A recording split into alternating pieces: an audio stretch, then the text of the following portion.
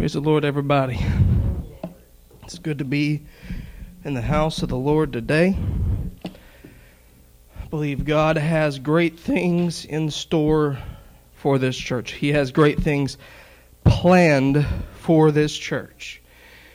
We just need to get behind the plan. We, as people, have choices. We have choices in our lives. Anyone who says, I didn't have a choice, is wrong. I couldn't help it, was wrong. The Bible says, with every temptation, He makes a way of escape. With every temptation, there is a way of escape. He has said that if you submit yourself, therefore, to God and resist the devil, then he will flee from you. We are not stuck in the same place. We are not stuck on the same path. We don't have to do what we do every day. That's why one songwriter put it this way: I choose to be a Christian. I choose to live like Him. I choose this life. I am not here because somebody made me do it.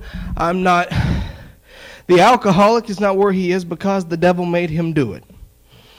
Yes, I 100% understand. Psychology studies have biological studies have all discovered that there are some people who have certain genes that make them more likely to end up becoming an alcoholic. There are certain psychological conditions that make some people more likely to commit suicide than others. There are certain things that make you more likely to live a certain type of life than other people. However,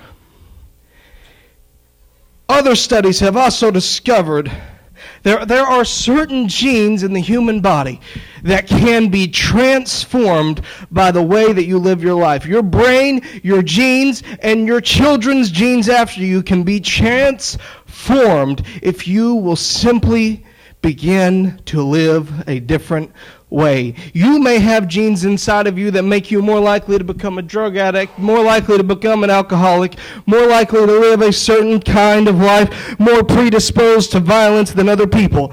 However, there is a certain thing that you can do, and that is make a choice to change. Because if you will make a choice to change, your very genes begin to transform because they realize, oh, well, there's no point in recreating this piece of DNA because we haven't used it.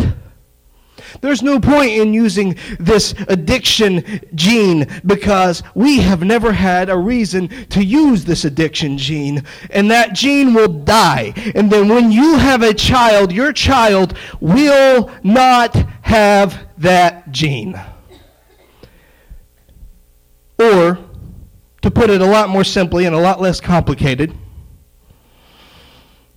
John chapter 3 says, except a man be born again, he cannot enter into the kingdom of God. Therefore I say, we have a choice for the life that we live. We have a choice for the life that we live. That has something to do with what I'm going to say today, but that's not the message. So if you will, let's turn to the book of Matthew. The book of Matthew, chapter number 16, and verse number 13. Book of Matthew, chapter number 16, and verse number 13 says, when Jesus came into the coasts of Caesarea Philippi, he asked his disciples, saying, whom do men say that I, the Son of Man, am? And they said, some say that thou art John the Baptist, some Elias, others Jeremiah, or one of the prophets. Jesus wants to know what people think about him, and the people say, well, a lot of people have no idea who you are. because they think that you are a different guy. They think you're a ghost. They think you're something that some resurrected again prophet of old. They think you're somebody else, and all of these people are dead. Some of them longer dead than others, but all of these people have gone on, and they are no longer with these people. And Jesus said, okay, so that's all the wrong opinions, but who do you say that I am? All the wrong opinions have been thrown out there, but there is only one truth. There is only one way. There is only one life, and that life is me. I've told you before. And then he said, so who do you say that I am? What is the correct opinion? And Simon Peter answered and said, thou art the Christ, the Son of the living God. And Jesus answered and said unto him, blessed art thou, Simon Bar-Jonah, for flesh and blood hath not revealed it unto thee, but my Father which is in heaven. And I say also unto thee, that thou art Peter. Because when you get him right, he'll get you right. You see, you say the correct thing about him when you realize the truth about who he is, the truth that can change the world. He'll give you the truth that can change your world. Okay. And I say unto thee that thou art Peter. Upon this rock I will build my church, and the gates of hell shall not prevail against it. And I will give unto thee the keys of the kingdom of heaven. Whatsoever thou bind on earth shall be bound in heaven. Whatsoever thou loose on earth shall be loosed in heaven. I don't have this on the screen, but if you would, I'm going to turn to Jude chapter 1. If you are trying to find Jude chapter 2, you have gone too far, because Jude chapter 2 is Revelation chapter 1. Jude has one chapter, so it shouldn't be hard to find it if you can find Jude. It's the chapter before Revelation. Jude chapter 1, I'm going to start reading in verse number 20. But ye beloved, building up yourselves on your most holy faith, praying in the Holy Ghost, keep yourselves in the love of God, looking for the mercy of our Lord Jesus Christ unto eternal life. And of some having compassion, making a difference, and others save with fear, pulling them out of the fire, hating even the garment spotted by the flesh. Let's pray. Jesus, we love you. We thank you for all that you've done and all that you are yet to do.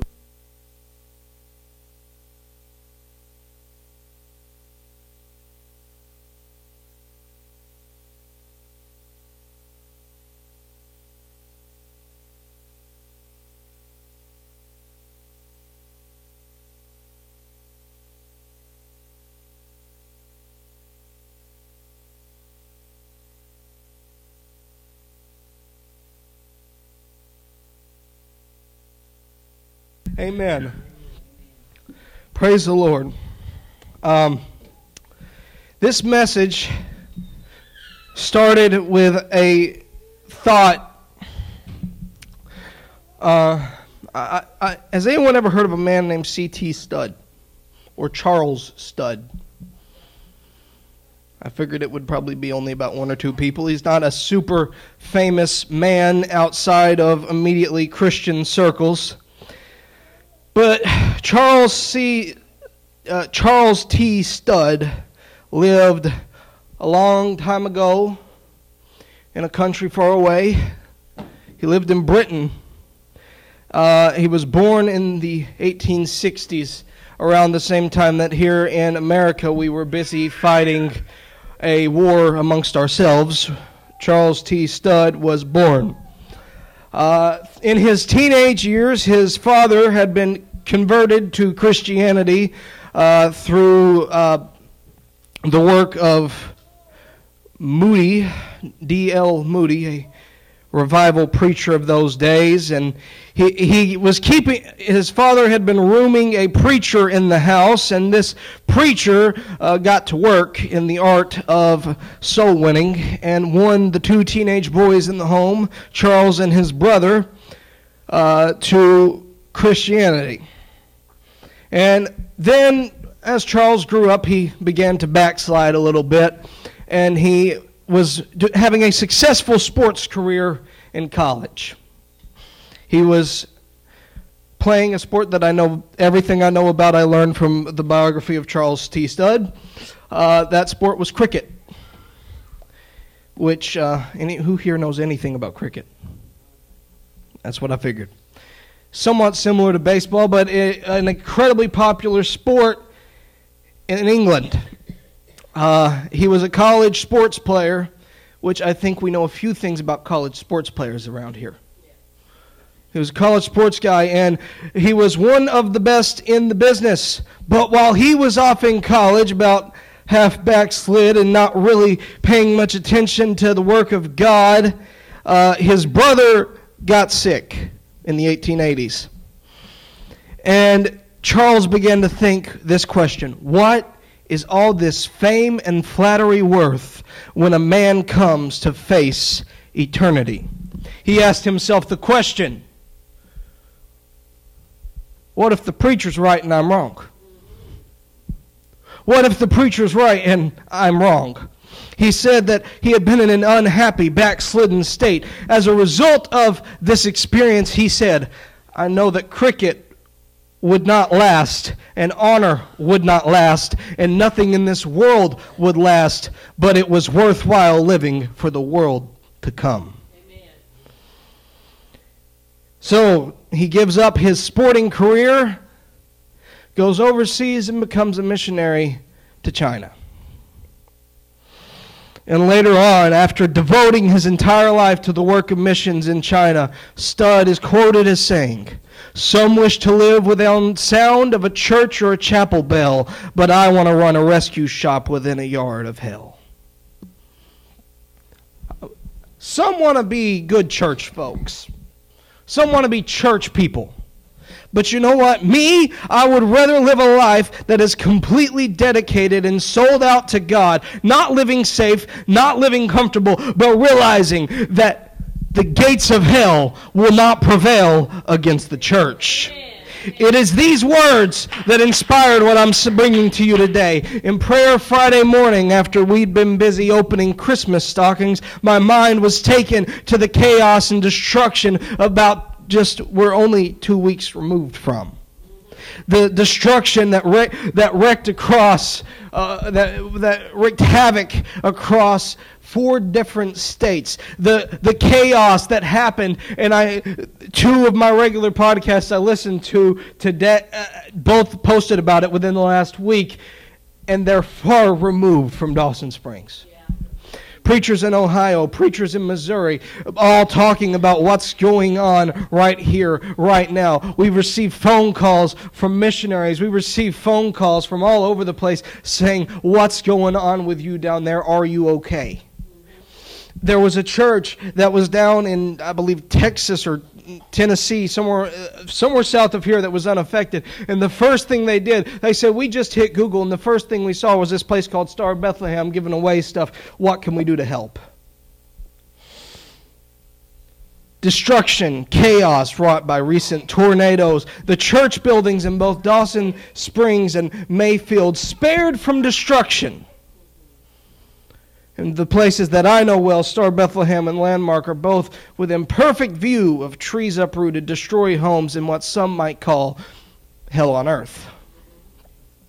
One woman was talking to my mother, and she was not speaking in spiritual terms. She said, it's almost like there was a force field surrounding some places. And I think she's right.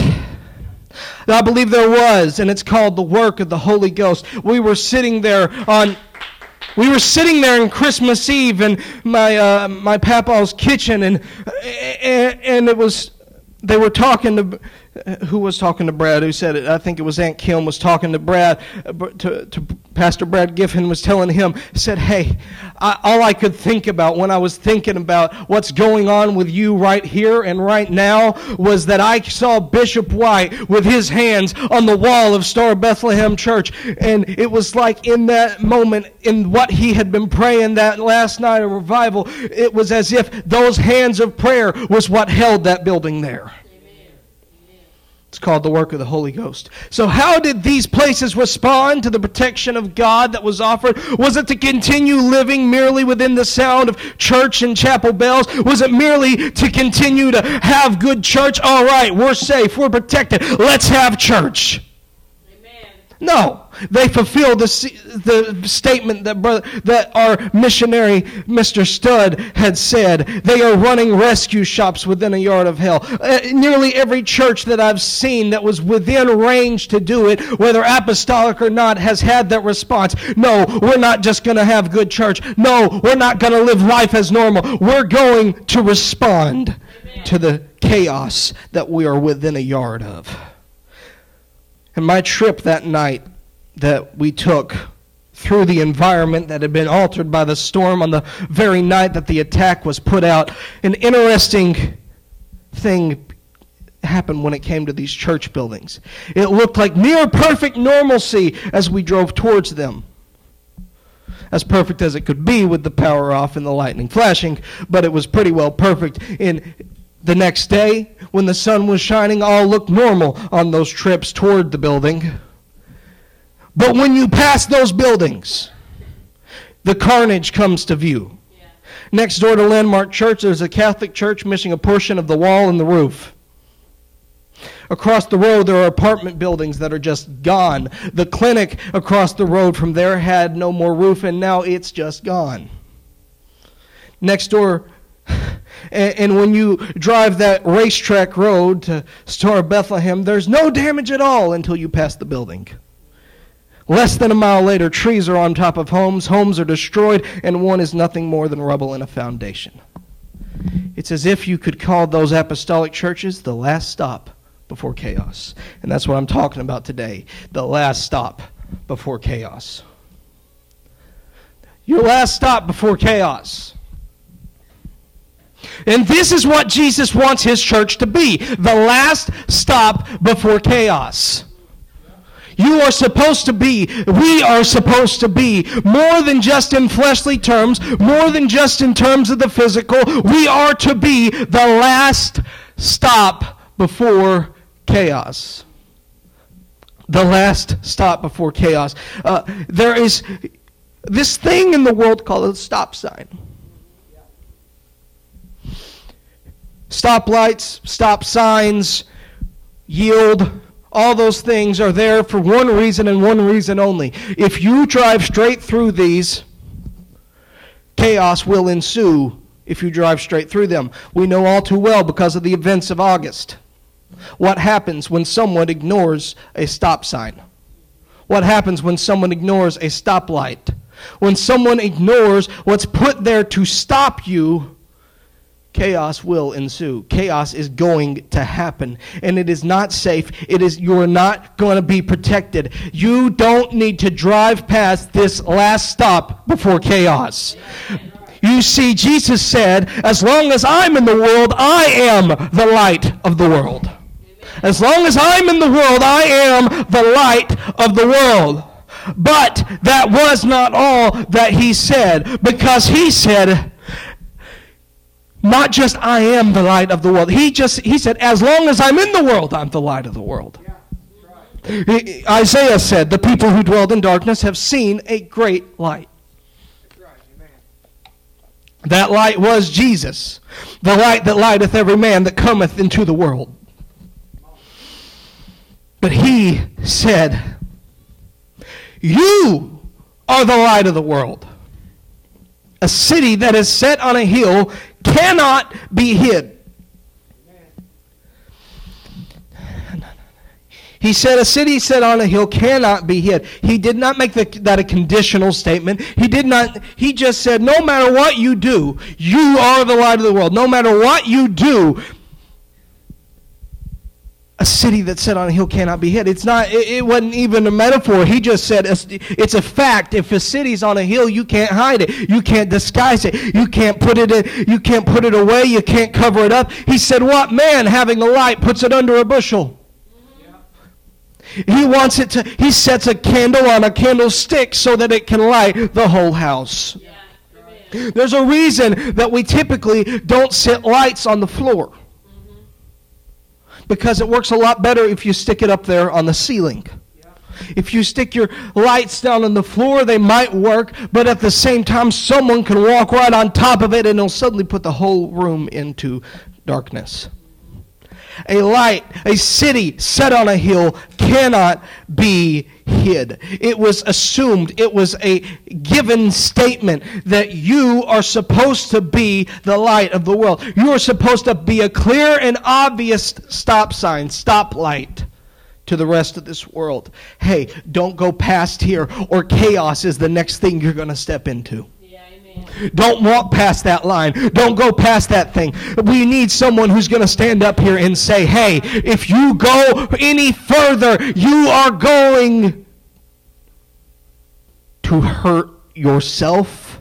You're going to hurt those around you. You're going to fall into destruction, into chaos. If you don't go, you are going to be in a mess. He said in Mark 16, he said, go into all the world and preach the gospel to every creature. He that believeth and is baptized shall be saved, but he that believeth not shall be damned. Yes, amen.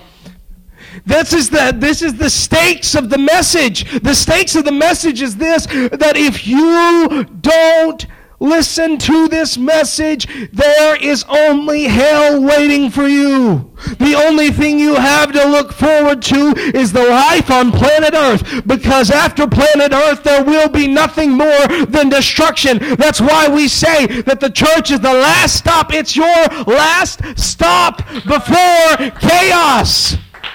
This is the last stop. This bus don't get off anywhere else. This bus doesn't have a secondary location. It's not purgatory. It's not nirvana. It's not anything else. You're not looking forward to a resting place.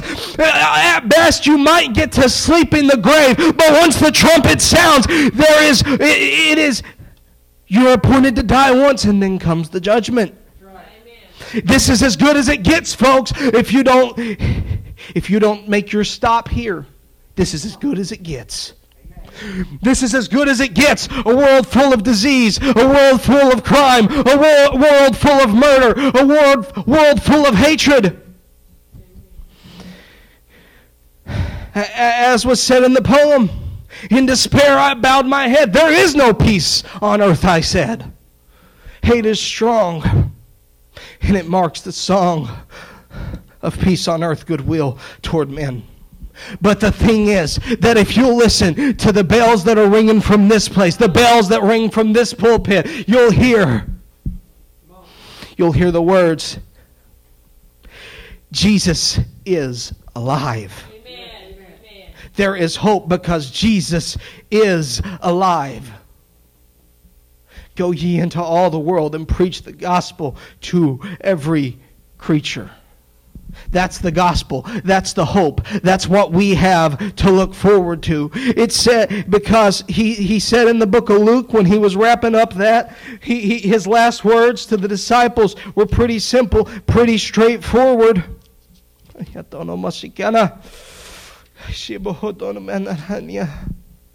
Tarry in Jerusalem until you be endued with power from on high. He elaborated in the book of Acts, when you receive, you shall receive power after the Holy Ghost is come upon you. You will be witnesses to me in Jerusalem, even unto all Judea, even unto Samaria, and to the uttermost parts of the earth.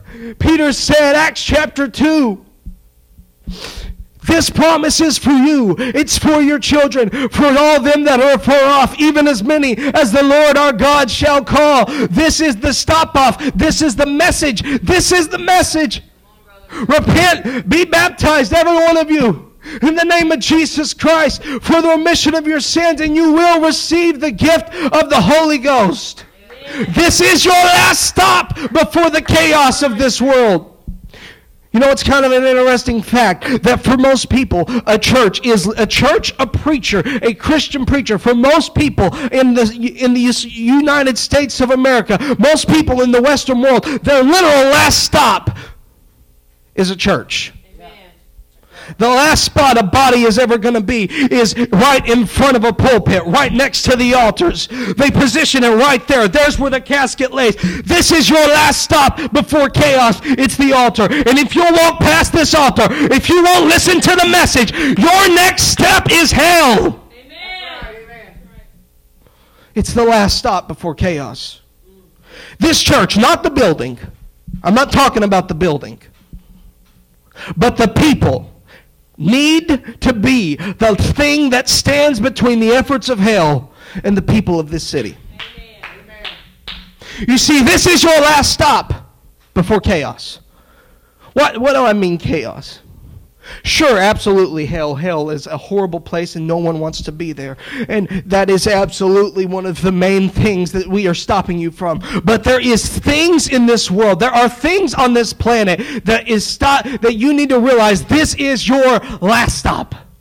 This is your last chance. This is your only chance between here and hell.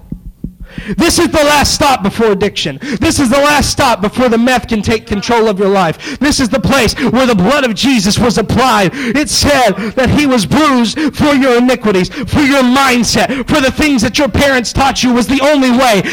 This is the last stop, because if you'll come into this building, if you'll listen to the message of this preacher, if you'll listen to the message of these people, this is your chance before addiction. But after this, there is nothing else. There is no more hope. It is where we can say, hey, you don't have to die of an overdose and your kids never know who you are. You don't have to die and ruin the perception of your entire family. You don't have to turn off everyone to who you are. You don't have to give in to the meth. You don't have to give in to the coke. You don't have to give in to anything else. You don't have to give in to the pornography and destroy your marriage. This God can break addiction. He can break anything that comes against you. And this is the only hope. There is hope. You don't have to die lost in this world. This is your last stop. This is the last stop. I said it, but it's your last stop before divorce. You don't have to end it. You don't have to have children who have to worry. What am I going to hear at mom's house? What am I going to hear at dad's house? Because apparently those are two different things. Or even worse, you don't have to worry about your kids not knowing who you are and having to rely on their grandparents. It's not got to be that way for your kids. It's not got to be that way for your future. Your marriage doesn't have to end in divorce. You don't have to have kids torn between two different mindsets and four different parents, or 6 or 8. You don't have to have that be your story. You don't have to have your story in the same way that your parents did, or your grandparents did, and your great-grandparents did. It's not got to be that way. You know, the tendency is, when most divorces happen is after the kids are out of the house. And they have to figure out who each other are again. But you know what? We serve a God here who is giving you the template that if you'll follow this word, he's given the layout for how marriage is supposed to work, how family is supposed to work, how parents are supposed to raise their kids, how kids are supposed to get along with their parents. It's actually possible to have a family that gets along. And get along doesn't mean never argue. Get along doesn't mean that sometimes people don't get mad. Get along doesn't mean that. It means we work stuff out. We stick with it. We figure it out. We pray about it. We pray to God about it. We teach our kids the Word of God. It says, that same verse that we quote all the time, Hear, O Israel, the Lord our God is one Lord. It doesn't stay at Hear, O Israel, the Lord our God is one Lord. It says, and these words which I speak unto thee this day shall be in thine heart, and thou shalt talk of them diligently. Thou shalt teach them diligently to thy children, and you will talk about them when you walk in the way, when you sit in your house, when you lay down, when you rise up. It says that the Word of God is your life. And if you let the Word of God be your life, it doesn't have to be to the point where your kids are questioning absolutely everything that's going on with mom and dad. Well, where do mom and dad really stand? Because we go to this church in town, sure, but we don't go every Sunday. We don't go every midweek service. And sometimes we'll even hear some different opinions because they got something else going on the TV. They got something else coming across the dinner table during conversation. And when we have those conflicting ideas, that is what ends you in family chaos, which can range anywhere from abuse to divorce. To silent treatments. To absolute crazy conflict that never seems to work out. This is the last stop before your family gets destroyed. Your family doesn't have to be destroyed. You don't have to be addicted to pornography. You don't have to be cheating on your wife or your husband. Or you don't have to be looking to anything besides that home for hope. This is the last stop before divorce. This is the last stop before you never get married and just decide to have a family which is absolutely nothing like God designed it. God designed the family for marriage. He didn't design it for let's just hang out and be roommates that also happen to pretend they're married.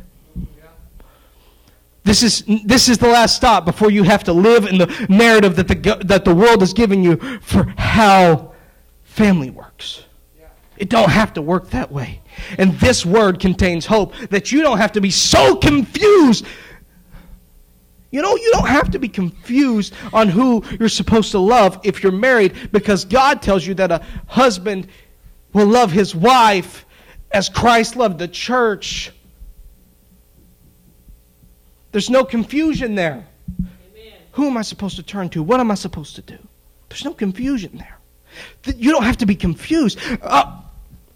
You can live a life that makes sense. There's no chaos. He said that he gives you peace that passes understanding. And you know, one of the least understood things in the world is relationships. This is the last stop before prison. You don't have to live a life of crime. You don't have to turn into where your life will be destroyed, where you never get to see your family again. You come out, you go in one time, and you come out 15 years later and the world is completely different. I saw a video just the other day of a woman trying to explain to her husband what is going on in the world now, because he went in 1999. And since then the world looks quite a bit different. She was educating him on what LGBTQ meant. She was educating, and people, I've heard stories about people who have no idea what Facebook is.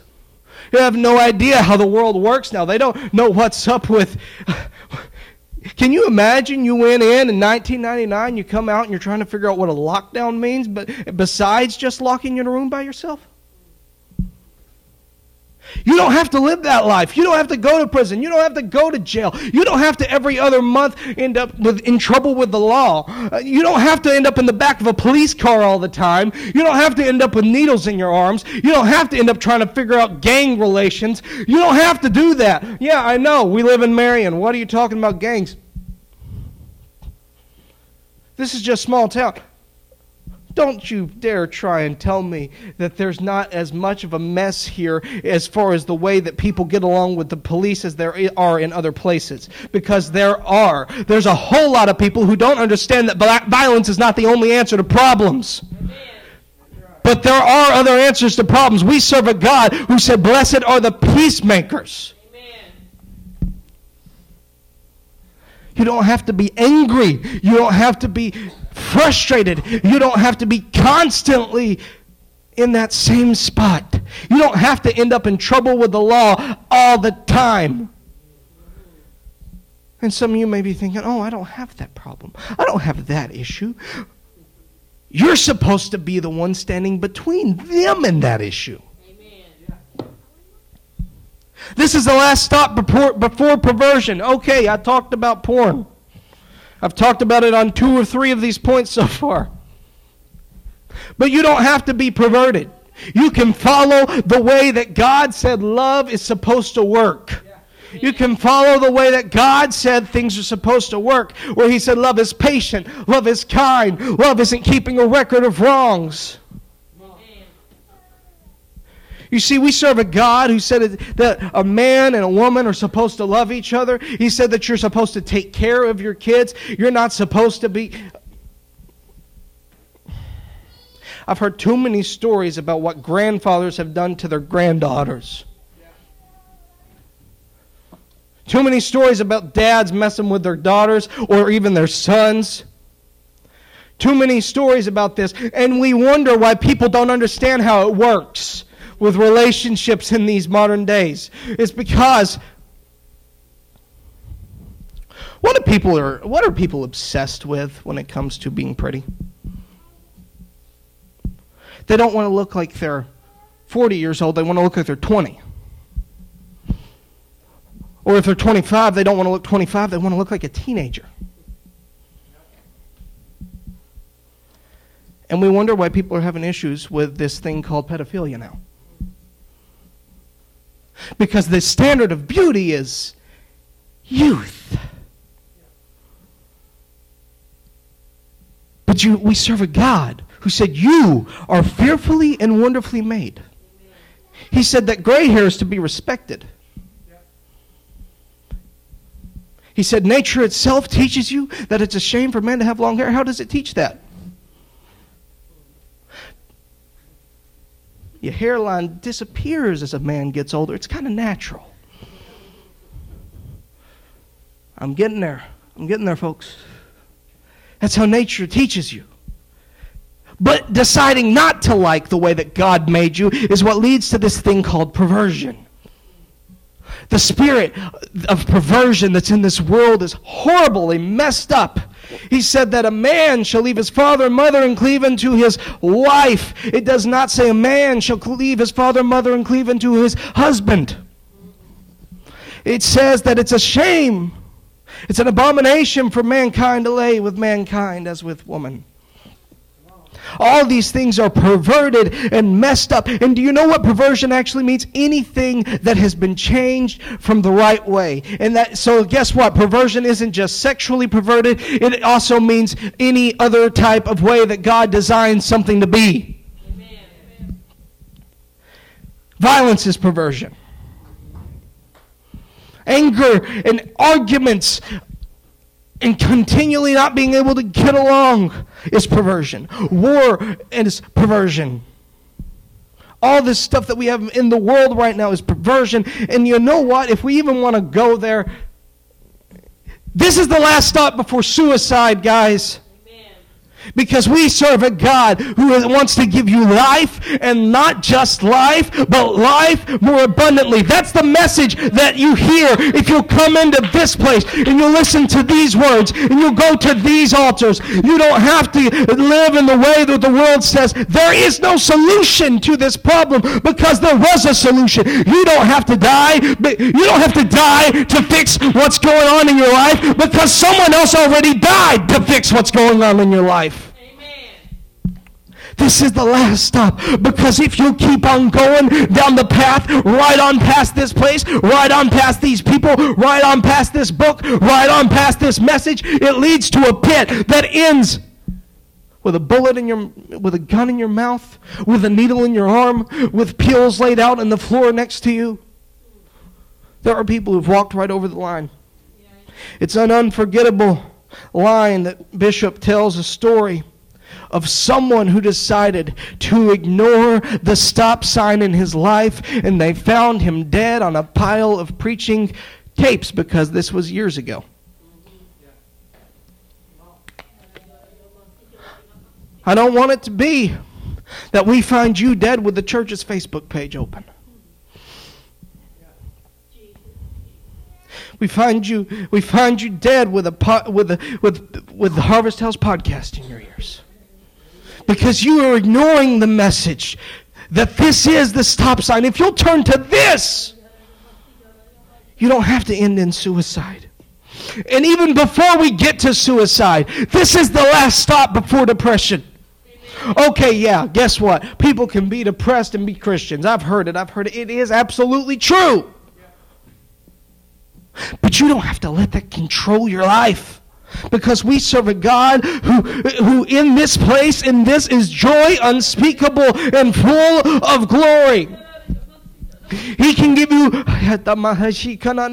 if you can be spirit-filled, do you know what it means to be led of the Spirit? It means to be led with love, with joy, with peace, with long-suffering, with gentleness, with goodness, with faith. If you are living a life of love, joy, peace, long-suffering, gentleness, goodness, faith, meekness, temperance, if you're living that life, if you're living the life that Jesus has in His Word, guess what? There is no room for depression. There is no room for suicide. There is no room for thinking it won't get any better than this, because it does get better than this. You can get past it. And guess what? Even if it doesn't get better while you're alive, it gets way better after you're dead if you're filled with the Holy Ghost. And no, you are not going to, you don't have to in your life to make it to heaven. Amen. Because if you'll just hold on a little bit longer. You see, Paul said this. He said, I know. Guess what? I understand. Because if I died, I'd be in the land of glory. I understand that. But for me, to live is Christ. Yes, to die is gain, but to live is Christ. I'm living the way Christ lived. There is hope, because if you live this is the last stop. But if you don't stop here, you go to depression. You go to suicide. You go to perversion. You go to prison. You'll end up in divorce. You'll end up addicted. But if you can stay here, Yes, amen. this is hope. There's only one way to define a life filled with sin, and that's chaos. You see, God is not the author of confusion. Living this way is the last stop before chaos. Because life, the way this world has designed it, makes no sense. Amen. How can it be true? How can it be true that Jesus is the way, the truth, and the life, yet also true? How can it be true that Jesus is the way, the truth, and the life, but also that there are many ways to God? Here's the way the world teaches. You have your way, I have it my way, and it's your truth and my truth. You have your truth, I have my truth. According to you, you say that it is murder to abort a child. But I say that it is my body and my choice to take care of this. And both of these things are true, because one's your point of view and one is mine. You can live your life your way, and I'll live my life my way, my truth, your truth. Guess what happens when you have two people who are absolutely certain that they are right, and somehow they both can be right, because one person says that if I commit suicide in the service of my God, that I will end up in glory. And another person says that Jesus is the way, the truth, and the life. Guess what? The only inevitable result of that is chaos. This is the last stop before chaos. There is only one truth, and that is Jesus Christ. He is truth. His word is truth. There is only one way to God, and that is Jesus. Chaos. And do you know where chaos ends? This is the last stop before hell. Suicide, depression, perversion, prison, divorce, addiction, all those things are simply chaos. And this is the last stop before hell. Hell. Hell. It's the last stop before hell. That's the ultimate truth of this, that this is the last stop before hell. Yeah, that's right. Fire, brimstone, darkness, gnashing of teeth, weeping, wailing. Absolute separation from anything godly. Absolute separation from any love or joy or peace. There is nothing to look forward to in hell. Heaven is perfect unity with God, and hell is perfect disunity with everything. Amen. Nothing about hell is peaceful. Nothing about hell is hopeful. And this is the last stop before hell. Because if you walk past this message, if you walk past the words of this gospel, if you walk past the Bible, if you walk past the preacher, if you walk past the church, the next stop is hell. There is no other hope for this world but the church of Jesus Christ. The blood of Jesus, the Word of God. There is no other hope out there. This is hope. This is the hope. And if you don't turn to this, if we don't turn to this, we are going to be lost. And by lost, I don't mean just confused. I don't mean just in chaos. I mean that you are heading straight for a certain destination. Yes, lost in the biblical sense does not mean heading any possible direction. It means heading one certain direction, and that is hell. Amen. The only problem is, you don't know it. You don't know that you're on a straight path to hell. Maybe it's a convoluted path, sure, but the path has only one possible destination. Because there are only two destinations. It's heaven or hell. Amen. There's many different roads to hell and one road to heaven. There are not many roads to heaven. There's one road to heaven. This is that last pit stop before hell. It's an altar. It's a Bible. It's a preacher. No, it doesn't have to be made of wood at the front of a church building. It can be in a bathroom. It can be in a bus. It can be in a prison cell.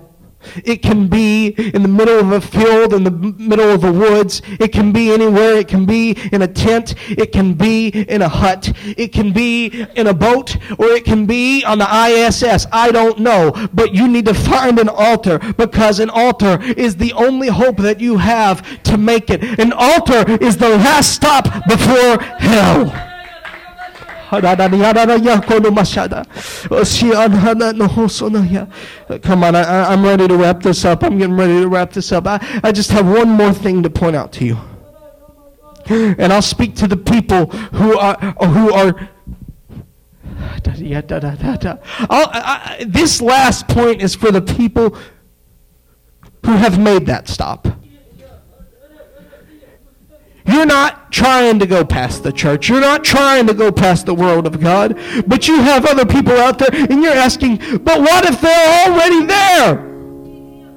What if they're already depressed? What if they're already considering suicide? What if they're already absolutely perverted, addicted? What if they've already had their marriage and their family destroyed? What if they're already in prison? Jude put it this way: some we save by compassion, others we save with fear, and we must pull them out of the fire. How do you pull them from the very fire that they've already got themselves plummeting into?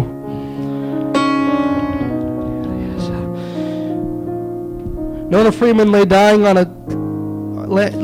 in bed as a young woman,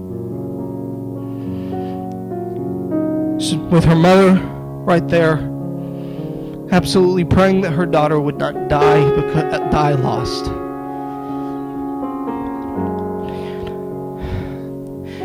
And Nona Freeman said that she saw herself plummeting toward the flames of hell, realizing that she had wasted her life and turned away from the calling that God had given her. And she said, God, I don't want to go to hell. I don't want to be lost. God, forgive me. I turn away from where I was. And she saw herself begin to slow down from falling into the pits of hell as she began to turn around, lift up, and saw herself going into the clouds of heaven. And she saw herself standing before God in heaven. And God said, it's so good to have you here. You just were supposed to have way more people with you. She said, God, if you'll send me back, I promise I'm bringing people with me. And she woke up on that bed, recovered from her sickness, and became a missionary to Africa with her husband, one of the most powerful apostolic preachers that there was, until she finally died years and years later. What if they're already heading straight for hell, already in a hospital bed, lost? Pull them out of the fire. We've got to head straight towards it. We've got to march forward. We've got to intercede in prayer. We've got to reach and preach and preach and pray and teach and teach. Deliver. Lay hands on the sick.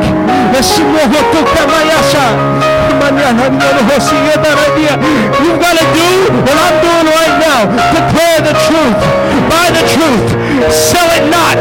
Preach the word. Be instant in season and out of season. We know not what to pray for as we ought, but the Spirit itself maketh intercession for us in groanings that cannot be uttered.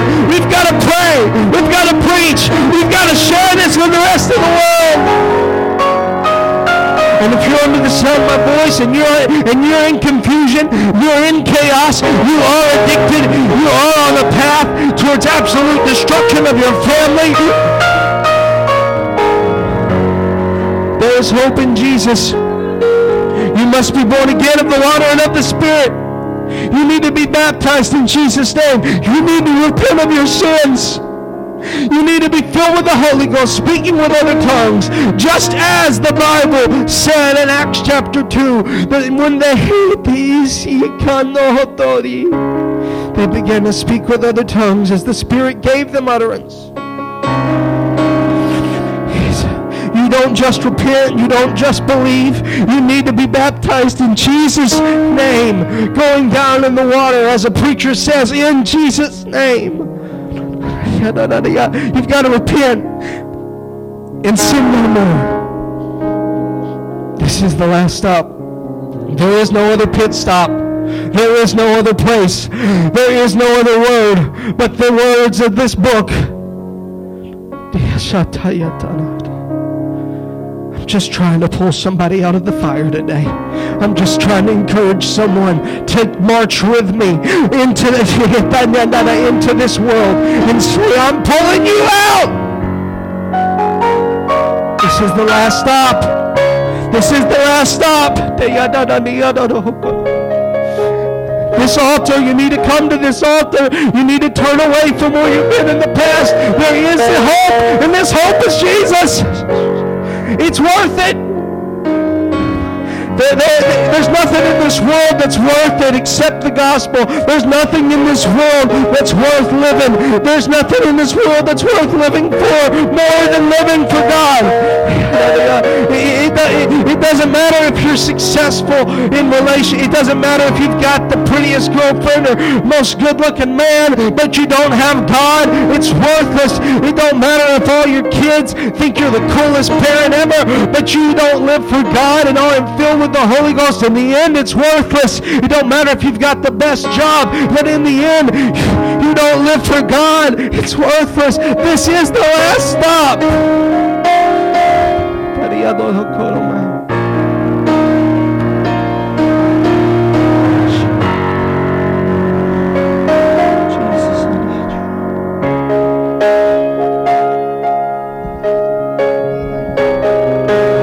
Except a man be born again of the water and of the Spirit, he cannot enter into the kingdom of God.